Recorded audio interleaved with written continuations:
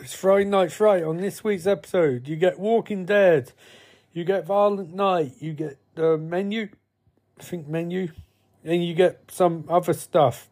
Yeah, not Batman Returns. I didn't go see it in the end, but you get that stuff. Yay! It's awesome, right? It's cool. Anyway, it's coming up in just a second.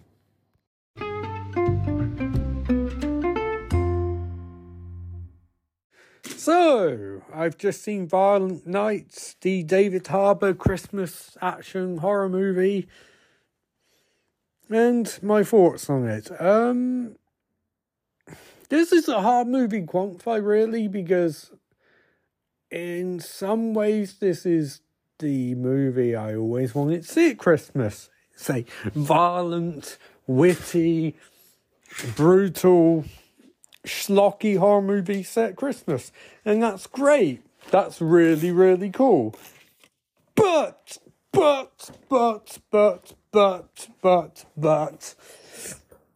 it's also incredibly sentimental, very mainstream, very gushy, very much the message of Christmas, and very much has a lot of time when David Harbour's Santa Claus is not on screen, and the quips are not very good.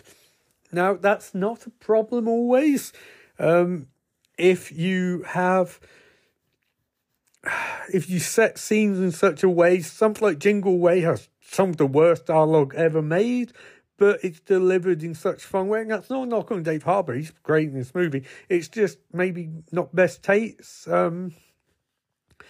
Takes safe very seriously at points, not seriously at others. It's it's difficult to quantify because talk about afterwards. This is a weirdly not mean-spirited movie. Home Alone feels, despite the fact this has lashings of gore, Home Alone is more mean-spirited than this movie, and that's strange because that's a PG. It's fuck. I'm saying I'm a lot. It's okay. Describe it. It's two movies in one. This is a schlocky horror movie idea straight out of 1980s. In fact, this movie's probably got other movies of a similar nature that made in the 80s on a shoestring budget, and a nasty and a brutal and a sarcastic and cynical. And this movie with its Hollywood budget is not very cynical. It's very hopeful. Not even, like something like Bad Santa's more hard-edged. It's not a flaw. Like, again, Dave Harbour does this great job. But I feel like this movie's trying to be two things. It's trying to be a sentiment movie about people overcoming their flaws at Christmas and all of that. And it's trying to be a sharp, acerbic mocking of Christmas. And it's trying to do both at the same time. And the problem is, it doesn't really work for either. And there are a lot of people say online, oh yeah, it's a great Christmas movie. It's a high-octane free ride. It's not. Oh, a high-octane free ride. And that's not to say it's bad, because there's a lot of good parts to it. And at points, it's really, really funny. It just feels like they're trying to make a movie to appeal to gorehounds like me and people who want more sentimental Christmas fare, and I don't think it necessarily succeeds in either. It's an entertaining movie that doesn't work on levels it could work on. It could have literally been very subversive and very, very, very brutal, but it's not as much as it could have been, and as a result, it's probably going to make a decent amount at box office, but it's not the movie it could be. That's what I'm trying to say. You know, something like Love Actually is very Smokestein, it's very sentimental, but it's not trying to do anything other than that. Whereas this feels like it's going for a middle ground, and I think, unfortunately, when going for middle ground, you're never going to be as good as you could have been, or as bad as you could have been, you're going to be middle, which usually produces something that's not as great as it thinks it's going to be. And that's frustrating because Dave Harbour clearly seems up for the harder edges, but they feel so much Christmas magic bullshit that it never gets those points. It's like a studio somewhere's thought, well, let's rein back on this, and this. Because there's a version for this movie which was made in the 80s where these people, all of this fucking family dies. And there's no sentimental aspects to it, and F1's a jerk, but you can't do that in mainstream cinema because script writing convention. It's all that talk, people like Robert McKee, who demand your scripts have this, and this, and this sort of movie's the result. It's, if you thought the most formulaic version of the story, this would be it. Santa Claus has hard edges, but ultimately he's a nice guy. Ultimately, the family, they all bond, and they all bond over Christmas, and everything works out in the end. Even when things don't work out, no one seems to give a shit, And so, the spirit of Christmas, and it's like, oh, fucking save us. It's not even being sarcastic about it. It's being very earnest about it, and Christmas magic and all that bollocks. And as a result, this just feels like you probably the first draft of the script's far more subversive and witty and clever, and they beat it out down, and this is what they got, which is halfway between both avenues, sentimental and single, and I would have preferred they commit to either of them. If you're going to make it sentimental, you could have done a parody of it, gone really over the top with it. If you're going to make it single, you could have gone a lot sharper with it, and the result is something which I think ultimately won't really please anyone, to full extent is what I mean. But in some ways, it's a nice way to start Christmas, and it's cool that a violent movie like this gets in cinemas, even if it does have to make clear concessions. So, yeah, if you want to watch a violent movie with the sporadic, generally hilarious lying and really over-the-top death, Violent Night's for you, I guess. It's just, it could have been better. So. Man, it's 2 for 1 week on cinema reviews, because I've also just seen The Menu. Dun, dun, dun!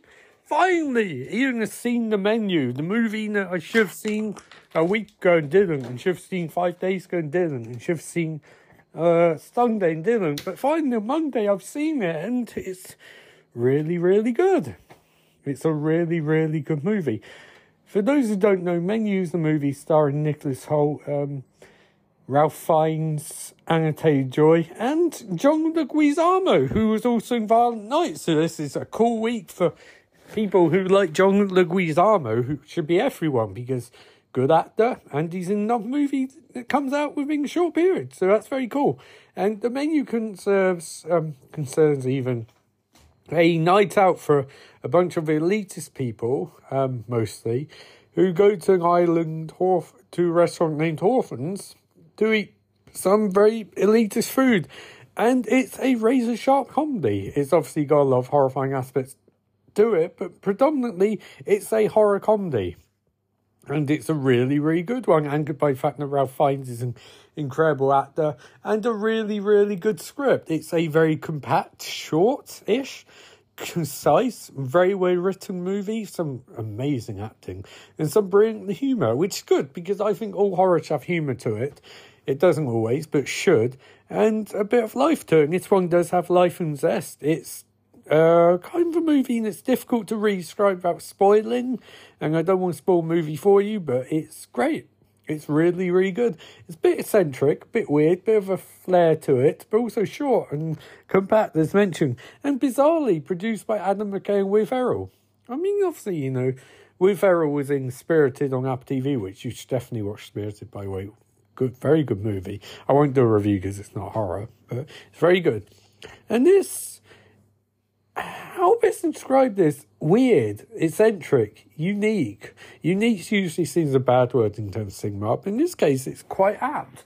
The movie is very unique and very anchored by 2 incredible performances by Anne Taylor-Joy, who is one of the best actresses on planet, and Ralph Fiennes, who's one of the best actors on planet. And I can't stress enough how good Anne Taylor-Joy is. She is an excellent actress, and her career choices, oh man, she is killing it. She's never anything less than good, you know, and that good is just from virtue of the New Mutants movie. In general, her performances are all excellent, even movies which aren't very good. Split, Glass, which she's still great in. But when you give her something like The Witch or Northman, holy shit, she knocks out the fucking park. And Ralph Fiennes obviously is Ralph Fiennes. He is one of the best actors on the planet. Some of his personal life choices, not quite what you'd hope for, but in general, wow, what an actor. And he knocks this out the park again. He's incredible in this movie. He's a chameleon who does a really good job of presenting this front of obviously I don't want to go into spoilers, but it's front of a successful chef with thinly veiled rage beneath surface. He's met every step way by Anne Taylor-Joy. And I suppose credit should go to Nicholas Hoult, who does a good job, although his character, actually, to be fair, he does a great job, given his character is one of the most unlikable characters in the history of cinema. No spoilers, but scumbag. And one of those middle class, basically Nicholas Hoult's character is one of those middle upper class assholes. You know, he's really boring people who might be doctors, lawyers, and basically they were upper class trained and upper class educated, and they have no fucking personality. He is one of those characters, which is a nice contrast because, you know, Ralph Fiennes plays the chef who's got fairly thinly veiled rage issues, and Taylor-Joy plays someone who's a genuine person. And so it's a nice dynamic there between the three of them. What I rate the movie, you know, this is a bit that's really difficult because, again, I can't really talk about it too much without spoiling, but I would say, honestly, this was one of my favourite movies of the year. The acting's great, writing's great, and it's just a weird little movie that's great to see in cinema, and I'm glad I finally managed to get to see it in cinema. You know, people really have mindset that cinema is doomed now, but cinema's not doomed. What dooms, or what causes doom and gloom, is people who can't be asked to go see a fucking movie, and The Menu is an example of that. This should be playing in front of packed houses. It's not because people do lip service for this I won't support cinema thing. They don't. They just won't complain on Twitter. You know, if you want to support movies like Menu, it's out. Go see it.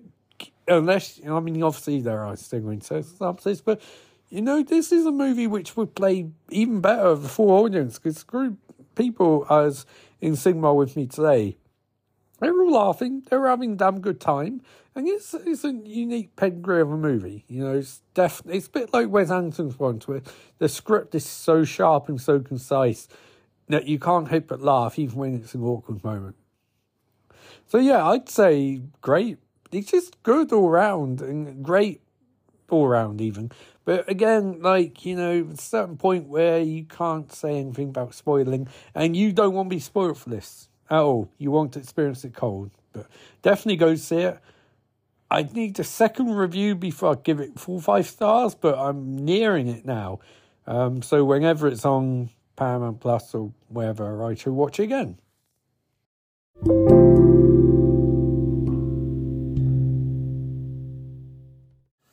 Hey, I saw Prince of Darkness by John Carpenter, and it was really, really good. Really, really good. John Carpenter is the absolute best in every conceivable way. He is my almighty hero as director, and Prince of Darkness reconfirms that, because I read about this movie a while ago. I have to be honest, I haven't seen all John Carpenter's movies. I've seen a lot of them, but I've never seen all of them. And this one, I could never find a good copy of it, really on DVD via HMV, and I'm trying to get on my DVDs HMV now. So I'd read up on it on Wikipedia and TV Tropes, and it all sounded like a very strange, more of a cerebral movie, I guess. The descriptions of it and TV Tropes stuff. And then to actually watch it, it isn't smart, because it is, but it's a lot different than it's portrayed as. It seems to have the vibe of being a mix of Big Trouble in Little China and Finn. where it takes the seriousness of Thing and people stuck in one location and all nightmares that might entail, but throws in the humour of Big Trouble in Little China, as exemplified by Dennis Dunn and Victor Wong being in it, who were obviously in Big Trouble in Little China. So you got humour from that movie, but also you got some of the seriousness from Thing. So what you get is kind of a mild hybrid. It's not really comedy. There's a lot more horror aspects to it. But instead of being like The Thing, where it's like survival horror, this is survival horror elements, but it seems to be more science fiction horror, because dealing with antimatter and wormholes and divergent theory and time causality and things like that. But what it creates is a very unique movie, and that's what I like about John Carpenter. He makes movies that are so John Carpenter it hurts. And that's not a complaint. That's just the fact that John Carpenter has his style and demeanour and stature. But at the same time, also changes up with each movie, as we saw with In Mouth of Madness, which I'll cover at some point, because that is a fucking moving half, guys. But he can't... To change tone a little bit, he switches up he switches up and beat of his pieces, you know. John Carpenter has elements which are in every one of his movies, but the exact nature of them in each movie changes, varying on what sort of movie he's making is. And this one does go into more of a sci-fi aspect, you know, obviously with the antimatter / anti-god. And it's also an interesting writing challenge, because the majority of the movie, the antagonist is a glowing green liquid inside a tube, and there are other obviously homeless people who are possessed and zombies and people turning zombies. Sorry, spoilers for an old movie, but primarily that's the threat. And what makes it really terrifying is it's so beyond our understanding. Here's this green liquid which is telepathically compelling people to do things, which is entering them and forcing them to do things, and it's trapped in a jar which only open from the inside. So it's like, immediately you're going, this is kind of weird. It's kind of Event Horizon style, where you don't understand exactly what the monster is, even though you're given enough hints. The exact nature of it is so beyond your understanding that you think, oh, it's this green liquid, it's kind of silly, but then watching 4K and you're like, okay, some of the effects aren't great. For example, Donald Pleasance gets trapped behind a cupboard in a effect which is not particularly good, but then the whole vibe of the rest of the movie, especially 4K restoration, is so tense and terrifying. Indeed, with a trademark John Carpenter score, now you can't help but feel terrified. You know, even I do. I'm a long-time horror fan. I feel terrified watching this. I also almost fell asleep 4 or 5 times, but that wasn't because the movie is bad. That's because I was fucking knackered, you know, and blacking out. Actually, in some ways, made it more terrifying. You know, because I kept waking up and they have those, Dynete watching going, obviously, they'd have those memories, if you're seeing this footage, it's real. You know, that stuff. I would wake up every time and see one of those, and it really fucks with your head. And that's nothing. You get an element of time travel here. And also great, ambiguous, without going into spoilers, John Carpenter ending. Which is awesome, because he ends movies at the exact right time. You get the impression of people would have movies go on for longer, and he's like, just cut it. Just stop there. Stop dead. Because he's a very concise movie maker. And this is on a week when Sight and Sound's done their poll of their favourite movies. Loads of directors have nominated their top 10. They've combined them into a top 100. And I got to be honest, my top 10 would probably have a few John Carpenter movies and pieces, but that's neither here nor there. Because I think John Carpenter's the fucking best. And having watched the new Halloweens and the old one, I actually really like the restraint he shows. You know, it just goes showing that less is more in direction. You know, John Carpenter has moments where he shows a unique, distinct visual style, but primarily he's telling a story in the most effective way possible. And I think nowadays it's like, hey, let's come up with the most creative key sequence. It's like, but is it telling the story? And it's not really. And the movies people remember are movies like the new Halloween 3, Halloween Ends, where is a bit more of a story to it and slow burn construction, and okay, still gratuitously over top murder sequences. But the ones you remember are things from like this, where there's one death where a guy dies, looks like he's eaten death by rats. And it's not the most gruesome thing ever shown on screen, but where it's shot and lit and portrayed is as tense as more tense than anything you'll see in recent horror movies. You know, you see something like the latest Scream, which is Scream 5, not anything else, it's Scream 5. And it's really violent and really gory, but it doesn't really have any effect on you. And something like this does through its more obscure is the wrong word, but it's more practical effects. You know, it still has vibe on you, and cover's incredible. And 4K restoration, big prop for my boys at HMV, boys and men and women, HMV. That store's the best, and you guys should all buy your stuff there. Yes, it will cost more, but you'll be supporting an awesome retailer, and you'll be getting some cool shit. Like, you know, I got 4K restoration, and it looks sexy as shit. And they're also where I got shock treatment from, so, you know, you'll find some cool stuff too. My view of Prince Darkness, you should definitely go see it if you're a John Carpenter fan. If you're not a John Carpenter fan, you should go see it anyway.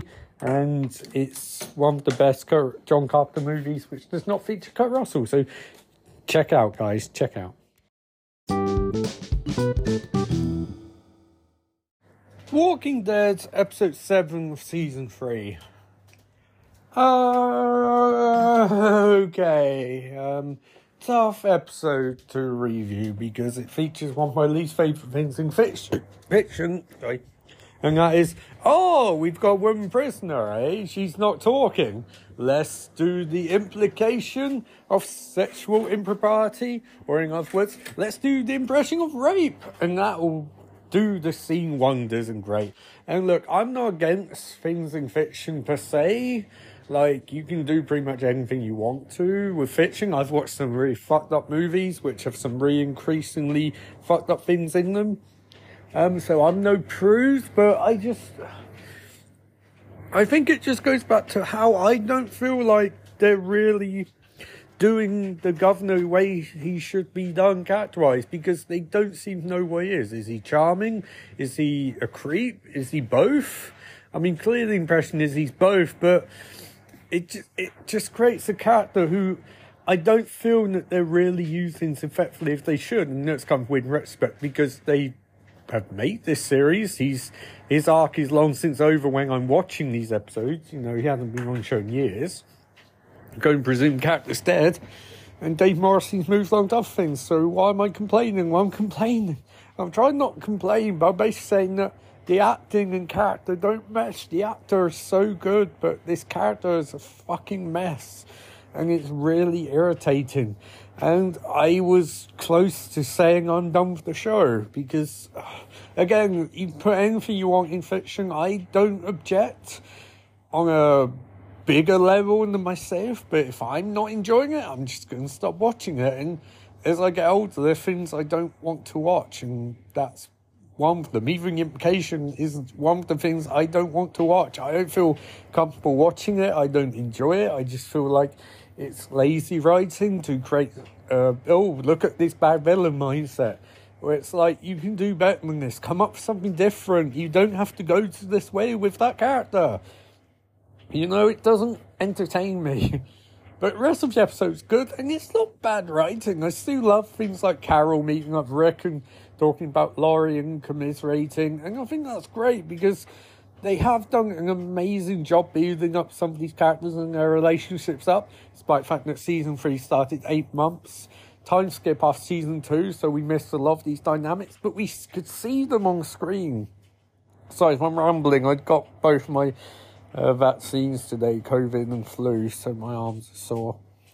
Yeah, and I'm missing Batman Returns because, you know, I put those above everything else and figured I'm going to be knackered later on, so I'll put something on home and I'll try and catch Batman Returns next year. But anyway, back to Walking Dead. So the episode concerns 2 plots. Glenn, who is an absolute badass of highest order, and Maggie being interrogated. Unfortunately, Maggie doesn't get any awesome moments. I think that's what also bugs me, where it's like, oh, she's a female character. It's like, why can't you have done the Walker scene with her? You know, that would have been even better than Glenn's. But they didn't do that. They went to the she's a woman, she'll break. Suppose the sub-brandi, you know? And I don't know, it just bugs me. It just lazy writing, especially of how badass Michonne is. She takes no shit. I imagine they're trying to parallel from characters, but oh god. And then we come to the bit where they fucking break into Hermit's shack. He somehow doesn't know there's a fucking apocalypse going on, which is so dumb it hurts. I read online that what happened with him, and I was like, oh, well, I'm sure in context it'll make sense. But in this context, it doesn't make any fucking sense. What would he eat? No, if he's gone outside, he would know there are walkers round. He lived right by Woodbury. Like, you know, why wouldn't they have spotted him? It's all these things where it's just like, the timescale of Walking Dead doesn't really make any fucking sense, you know? I mean, you know, it's just, he's so close to Woodbury, but they don't notice him, but they'll fucking notice random people miles away. Like, the whole thing's just a bit preposterous. And then the fact that they shrug it off is sort of like, in Walking Dead Season 1, this would be a moment with resonate. Even this season with Laurie, they had that span episodes. In this one, they murder a man. And they don't seem to give a shit. And it was clearly murder. And it comes muddles waters because I think they are clearly going for some ambiguity between Woodbury and Rick's crew. They are going for it, and I understand it, and I respect it. I think in some ways it's good writing, but in other ways it's like, I think the show doesn't realise how the governor has a point. Yes, the governor's a creepy fuck. And for needless reasons, a creepy fuck. But at the same time, he's not wrong. The Rick's crew is fucking dangerous, and they're remarkably uncivilized. And yes, it's the economy between we had a nice home base for a year or so, and Rick's crew didn't. But at the same time, it's like, he's not wrong. Rick's crew is savage. They just murdered a homeless man, and they didn't give a shit. Like, you know, it's weird. Where Shane, as my brother keeps happily saying, Shane was a fucking psychopath, but he wasn't wrong. He's just, you know, he's just an asshole about it. And the other plot of the episode concerns the scientist in the Woodbury who's trying to see if consciousness remains after they become a zombie. So he uses a guy with prostate cancer volunteers to some memory exercises and then dies, and they try memory exercises afterwards. And he tries murdering me and gets stabbed in the head by Andrea. And then she cries because zombies don't have any memories. And it's like, yeah, no shit. You're literally with your sister who died, came back and tried murdering you. You know? So it's a bit far-fetched. And also, in fact, I know Michonne doesn't trust these guys, but literally all she has to do is say Andrea. You know. That's it, just say Andrea. And they go, okay, that's all sorted, we understand. But she doesn't, you know? And same with me interrogating guys. You could have just said to them, look, we brought you here because, you know, they immediately jump to 11. It's like Saw movies where they have a saw, they spend 2 seconds trying to cut through handcuffs, give up, and then they go, well, I got to cut my leg off. And so, like, you can think a bit longer. You know, I'm someone who makes snap decisions and then regrets them. You don't have to make a snap decision. You can take 20 seconds to think it through and realise that maybe there is a key in the bathtub right next to you, you know? Like, same Walking Dead. You know, they immediately jump from 0 to 300 and they don't pass go, you know? So, yeah, I mean, it's not best episode, but I like the acting's great as usual, and I like the stuff with Carol's fantastic, and Glenn killing zombie, although Maggie should be one to do that, was awesome. Like, really a fucking cool moment, but also a terrifying moment, because these guys are a threat to Woodbury. And it's in some ways the writing the Woodbury Our Survivors conflict's good, because it's very accurate to what will actually happen, because people are fucking assholes, and they won't sit down and fucking talk about things. Like, if Woodbury talked to them and it's just like, look, no, you can join us.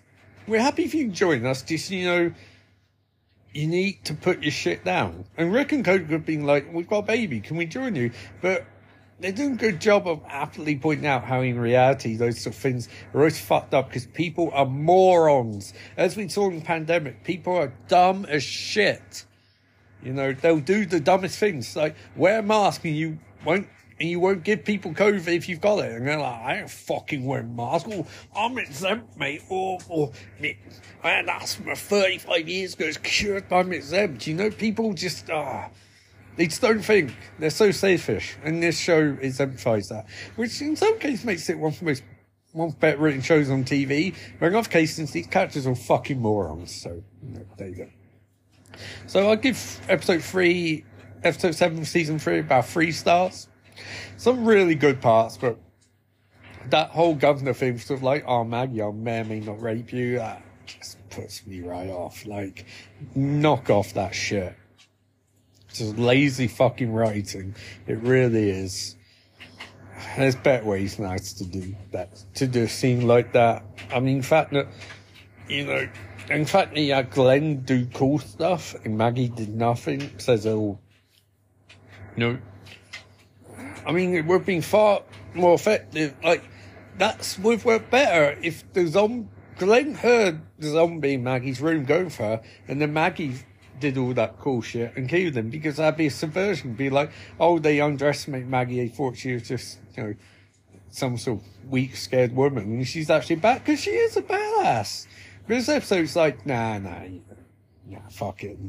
She's going to give Glenn up, and he's going to be strong, and he's going to try and comfort her, and he's like, oh, fuck off with that shit. Even when this episode's made, that's fucking old hat, That's just my opinion. So, anyway, there's The Walking Dead. Episode 7, season 3.